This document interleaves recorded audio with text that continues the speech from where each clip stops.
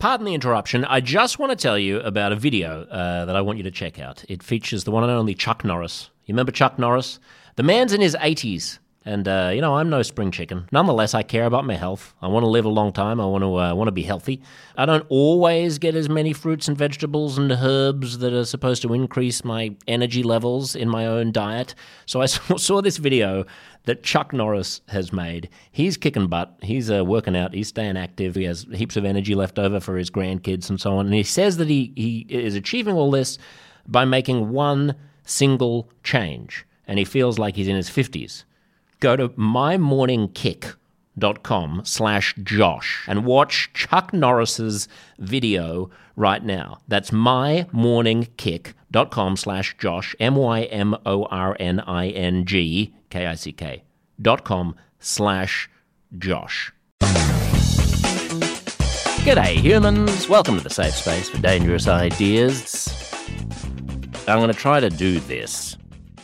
Try to talk about something that is full of so many landmines, it seems foolhardy to try and not get cancelled in doing so. Australia is about to go to the polls for a referendum to change the Constitution to recognise First Nations Australians and to give First Nations representatives a body, a formal chamber, that would be an advisory body that would give its opinion on issues that are relevant to Indigenous Australians and advise Parliament on its opinions. This is a referendum to change the Constitution. These don't happen very often. It's a big deal. And a lot of people have a lot of questions. A lot of people have a lot of passionate beliefs. I want to do my best to, in a cool and calm way, go through some of the issues and tease them out as best I can, mindful of the fact that you won't agree with me on everything, and that, of course, some things that I say will be able to be taken out of context and could doom me. But when doing a call out for Ask Me Anything questions, I got a bunch of questions about what my position is on The Voice. One listener named James said, among other things, I have a family with 3 children, and quite frankly, I'm sick to death of hearing the same thing over and over at every concert, play, small gathering, anything. He's talking about welcomes to country, where white folk will tend to start every single gathering in Australia by acknowledging the traditional owners of the land. And James says the constant guilt trip is nauseating. He says, what about adding to the acknowledgement that no one is alive that had anything to do with the grievances? An acknowledgement of the truth, perhaps, he writes. An acknowledgement that no one ought to feel guilty at all. Perhaps we should just know that we shouldn't feel guilty, but if that is the case, then perhaps we shouldn't have to keep being reminded of these things. I don't know anyone who's ignorant of the truth of the claim that Indigenous Australians were here first, writes James, and for a very long time, before Captain Cook arrived, that is, after all, what Indigenous means. The thing is, he says, you can't say it's a good thing because by all admissions, things haven't improved for the cohort of Indigenous people that we're all still concerned about. In my opinion, if The Voice gets through, then all the current dogma related to the Indigenous issue should be scrapped. And it makes sense from the point of view that everyone who's advocating for the yes vote claims that this is just the start of real change, including yourself, he says of me. The thing is, if I want to have religion shoved in my face, I'd go to church. I don't respect people's beliefs. I respect people, unless they give me a reason not to. It gives me the shits because I agree with so much you have to say, Josh, but honestly, I don't think you give this topic the full zaps. And you're probably right, James. A lot of people are talking about how divisive this debate is. I'm seeing a tremendous amount of virtue signalling. Adam Hills, the Australian comedian who has a popular comedy show in the UK, tweeted the other day, I shouldn't be surprised by the amount of personal abuse being thrown at those of us who support the yes vote, but I am. Racist, ableist, body-shaming, all of it, just for supporting a voice. Perhaps it's happening on both sides. It's not going to stop me, though. Oh, the courage. Oh, the courage, Adam. The sheer bravery. It's interesting because, a friend of mine was talking to me and making the point that he hasn't seen any no posters You drive around the inner west of Sydney, and every block has houses festooned with yes posters, yes banners, yes flyers, yes flags. You don't see the no's. Is that because they're ashamed of their position? Is it because they're secretly racist? Or is it because, contrary to what Adam Hills might think, it's probably in most polite society in Australia a lot easier to be on the yes side than the no side? Who is likelier to get a brick through their window or have the front of their house spray painted with offensive graffiti? Someone who puts a yes banner up or someone who puts a no banner up? If all the hate were coming from these terrible racists in the no camp against these innocent victims who are simply for justice, wouldn't you see more no posters? I mean, at least one or two? So maybe let's take a breath and step off our high horses and stop virtue signalling to each other about how everyone's being so divisive. I can't believe the slurs that I'm receiving, but I'm going to keep on fighting anyway because I believe in what is right. These are complicated issues. They're important issues. They have to do with constitutional law, not your feelings, Mr. Hills. So let's just start by giving some context. In 2008, the federal government established a framework called Closing the Gap, which was a national effort to address Indigenous disadvantage, basically close the gap between the outcomes for Indigenous Australians and for non-Indigenous Australians. 10 years later, they did a snapshot to see how well we're doing, and some of these statistics will just give you an understanding of the disparities that we're talking about. So let's look at Year 12 attainment, in other words, graduating high school all the way through. Only about 2/3 of Indigenous Australians aged 20 to 24 have graduated high school in 2018 to 19. 2/3. Employment.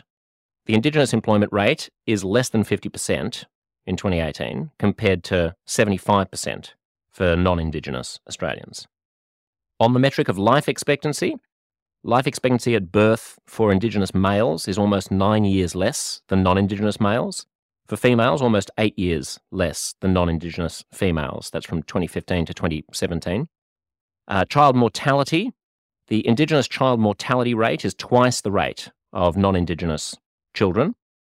In early childhood education, the proportion of Indigenous 4-year-olds who are enrolled in preschool is 86% versus 91% for non-Indigenous children. In terms of school attendance, the majority of Indigenous students only attended school for an average of just over 4 days a week in 2019, and school attendance rates haven't improved over the past 5 years for Indigenous children at all. That's speaking from the perspective of 2019. And in literacy and numeracy, in 2018, about 1 in 4 to 1 in 5 Indigenous students are below the national minimum standards in numeracy and literacy. So along a bunch of metrics, something's not working. And the feeling has been from Indigenous leaders that having a forum in which leaders can gather, debate, and offer solutions to Parliament is going to be better than the current ad hoc system, which sort of swings from policy to policy as Australian governments get elected in and out of power.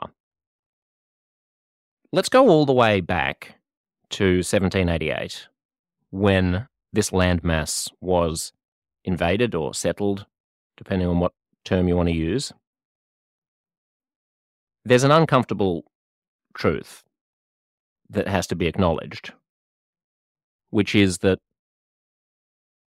there was a kind of irreconcilable clash that was always going to happen between the imperial world that was being driven by the Enlightenment and the Scientific Revolution and the expansionist ideologies of empire, and deeply traditional societies. First Nations Australians are the oldest continuous civilization on the planet. They'd been here for over 60,000 years. The British Empire at the time was the most technologically sophisticated civilization on the planet. The First Nations people and the Torres Strait Islanders at the time, if you look through the prism of a kind of imperial scientific revolution, technological progress lens, were pre-Bronze Age. Now, I'm not saying that as a slight. I'm not saying that to demean the achievements of that civilization in existing on a landmass this harsh for tens of thousands of years. But putting on the glasses of a European explorer and thinking about history in what is now considered to be a fairly old-fashioned way, where you progress from this to this to this to this, Stone Age, Bronze Age, Iron Age, and so on. First Nations Australians were not using metals. They weren't, smelting things. They weren't using coal. They weren't using agriculture. They didn't have built structures. They had societies that were sophisticated in their own ways, that endured far longer than we've been able to prove our societies to endure so far. And none of this is a justification for colonization and genocide. But it is a recognition that we're starting from a baseline of fundamentally incompatible civilizations. One, a highly technologically sophisticated expansionist empire, and the other, a deeply traditional civilization, or rather set of civilizations really, because there were so many across this massive landmass, with a deep connection to the land, but no way of incorporating European ideas about progress and technology into the worldview of the people who were on this landmass for tens of thousands of years. So you get off to the races with a very tricky situation. There are horrendous examples of genocide. There are centuries of dispossession. It was only in 1967 that First Nations Australians were even counted in the census and regarded as citizens, as humans, essentially. There were decades in which the enlightened notion of their white overlords was to literally steal the children away from First Nations families and house them in nice, proper families with white people in order to essentially ethnically cleanse First Nations people and breed them out of the country.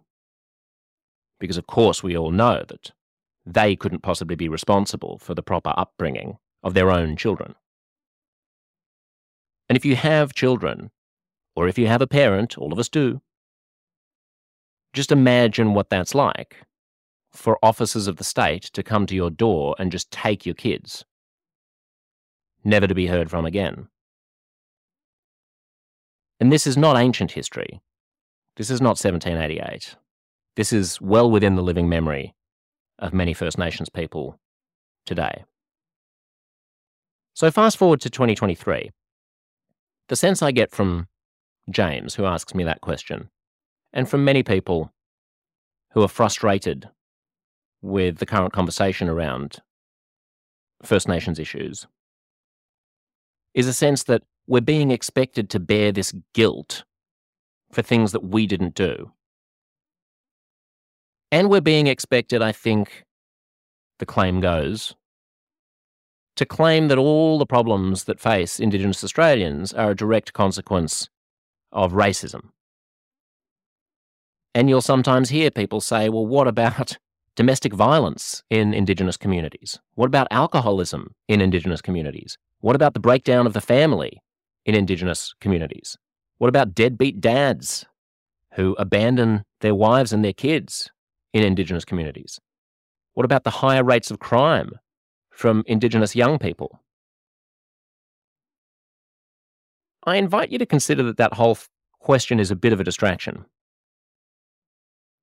Because those things will only be improved if the majority of First Nations leaders who are not perpetrators of domestic violence or alcoholism or family breakdown or crime, and who have no time for such things and want to solve them, are empowered to act. And the argument for the Voice is, those people don't currently have a useful forum in which to act. Hence, a voice to Parliament. Nobody alive today is guilty of what happened in the past, but we are beneficiaries of it.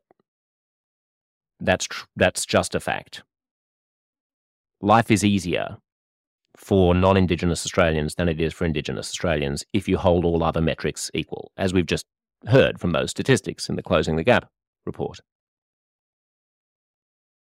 So let's assume that probably the vast majority of Australians, who are basically not overt racists, they don't think white people are superior to First Nations people, are on board with the idea that something needs to change and that more needs to be done on the ground to help the conditions of Indigenous Australians.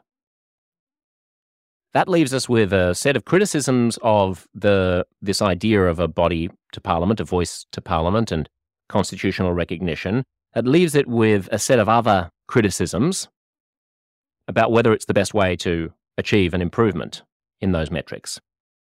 Let's just take a few of those criticisms, the main ones, one by one. One is that this whole proposal is anti-democratic. That whatever problems First Nations people face, it's wrong to elevate them on the basis of their race. We're supposed to be an egalitarian society. Everyone is supposed to be equal. We're supposed to aspire towards a level playing field. It gives them too much say. The counterpoint to that is that the body would not be binding in its decisions. It can't hold Parliament to account. It's advisory. Parliament is free to ignore it. Parliament is free to cut its funding. Parliament is free to reduce the number of people who sit in this body.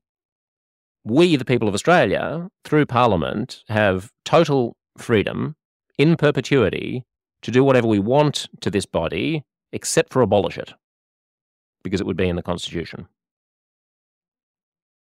Now, if you know me, you know that I oppose the cleaving up of society into a bunch of warring tribal factions all scrabbling for some larger share of a finite pie. I think that mindset has given us the worst examples of human suffering, and that the vision of Martin Luther King and Gandhi and Mandela is one of universalism, of comity between races, of equality. But you do have to acknowledge, if you don't want to breach that principle in the construction of an Indigenous voice to Parliament, you do have to acknowledge that there needs to be some alternative mechanism for redressing these very, very stubborn wrongs. Or you have to say that those wrongs aren't worth, that the price you would pay to redress those wrongs through this mechanism is too high, too unegalitarian. Another criticism is that the whole proposal is a bit too vague. We're being asked to vote on whether or not we want to establish a body. We don't know how many people are going to be on the body. We don't know how they're going to be chosen. We don't know what they're going to be paid. All of that is valid, but it's a bit of a catch-22. If the government came out of the gate and said, this is exactly what the body is going to look like, this is how many people, this is how they're going to be selected, this is what they're going to be paid, then we would now be all down in the weeds, having squabbles and bickering little arguments about why this person, why we're paying them this much or that much. So if you give too much detail, then you get bogged down. If you give too little detail, you get criticised for giving too little detail. We'll sort it out is sort of the answer of the advocates of the voice. Presumably these people on this body, there's not going to be 1 million of them, and they're not going to be earning $1 million a year, and there's not going to be one of them earning $1 a year. There's going to be something in between those two. And that will be changeable by every successive government. So the decisions are not binding, which undermines the critique that it's an anti-democratic institution. It is perhaps vague, but flexible as a result. You wouldn't want to write into the Constitution exactly what it's going to look like and then never be able to change it. And that brings us to a final criticism, which is why do this with a constitutional change? Why not just legislate this in Parliament so that if it doesn't work, you can always undo it. If it becomes a corrupt and unrepresentative body, you can abolish it. Well, the advocates of the voice say that's precisely why, because you don't want governments to have the option of abolishing it. They can reform it, they can fire everyone in it, they can change the number of people, they can ignore it, they can just refuse to take its advice. They're not obligated to do so. But the idea of putting it into the Constitution is so that it can't be scrapped, so that we as a people have to make it work somehow. The last criticism is one I hear, interestingly, from Australia's migrant communities, which goes along the lines of, I thought we were a melting pot. I thought that we were a place where you can come from anywhere around the world and you'll be treated equally. What do I, as, for example, a first-generation Chinese shopkeeper or, a Korean corner store owner or an Iranian engineer, why do I only get the normal democratic process, but there's this one group of people who gets this special voice beyond the democratic process? First Nations people can already vote. First Nations people can already run for Parliament and get elected, as indeed they do. Why do they have to have this special body? That's an argument that, if any, is going to doom the referendum, I think, is the likeliest to. I haven't heard a great argument against it, except to say, sure, it is somewhat anti-egalitarian, and that is the price that we have to pay for our failure over the past 200 plus years to figure out how to truly include First Nations Australians in the achievement of the Australian dream.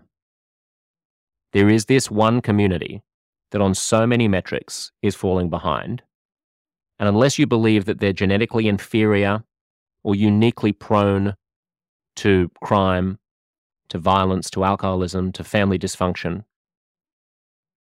then you have to concede that something about the way that we've set everything up has been pernicious to them. You don't have to bear guilt. You don't have to accept accusations that you're racist. But for 60,000 years, they didn't suffer from these setbacks.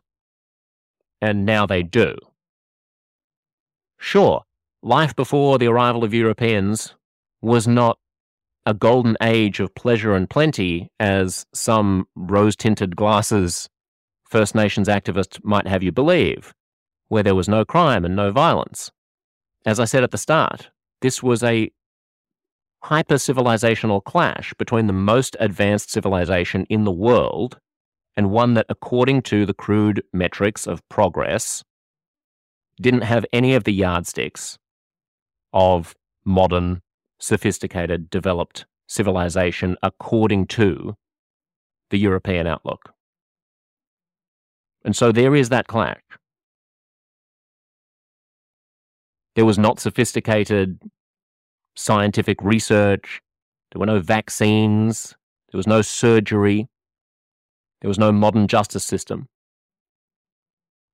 But none of that is an excuse for the failure of this country to address a systematic falling behind of the people who've been here for 60,000 years. Now, I'm not saying that the voice to Parliament is the right way to solve these problems. I'm saying that quibbling over the details of this particular body, of how many people it'll have, of what it'll cost, of why it should go into the Constitution instead of be legislated, of whether it's anti-democratic, of whether or not people alive today should be guilty for what happened in the past, of whether or not all problems that ail First Nations Australians are caused by the white man. All of those questions are a distraction from the deeper question, which really to me is the status quo acceptable? Is the status quo acceptable? If it's not, let's talk about another plausible forum in which a level playing field might be achieved. And if you concede that the status quo is unacceptable, and you do not have another forum in which a level playing field can be achieved, then I don't see how you have a coherent argument against the voice. Again, this is not a perfect solution. What is? I'm not saying I'm going to vote yes, and I'm not saying I'm going to vote no. I'm trying to address and disentangle some of the concerns that people have, some of the misconceptions that people have, and take the heat and posturing out of this issue so that you can make a reasoned and informed choice. You do not have to blame every woe of Indigenous Australians onto the shoulders of the white man to believe that the status quo is broken, something needs to change, and here is an opportunity to try something out. So I hope that's somewhat useful in articulating my thinking about the position we find ourselves in.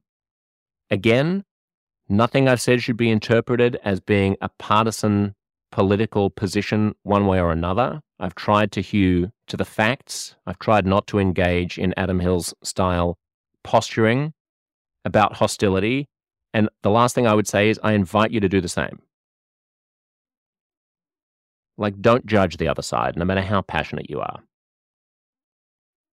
I got a text message on my radio show from a listener who said that she is systematically unfriending everybody on Facebook who is intending to vote no, or who is criticizing any of her yes posts. That way lies civil war. That way lies barbarism. I mean, if you oppose the cleaving up of society into tribes, what's good for the goose is good for the gander. And however much you might object to the racialization of political and cultural solutions in the formation of a body to represent a particular set of communities, you would also have to object to an equally or perhaps more tribalistic reaction to that proposal, whether in favor of it or against it, by claiming that anyone who doesn't agree with your particular solution is so beyond the pale that you don't even want to see what they have to say about anything else on social media. You don't want to see photos of their grandchildren because they're just that wrong. Quit it with the virtue signaling. Quit it with the posturing. Quit it with the demonizing of the other side. We're all Australians. Let's come together. Let's figure this out. You can vote no. You can vote yes. Either way, God bless. I'll speak to you next week.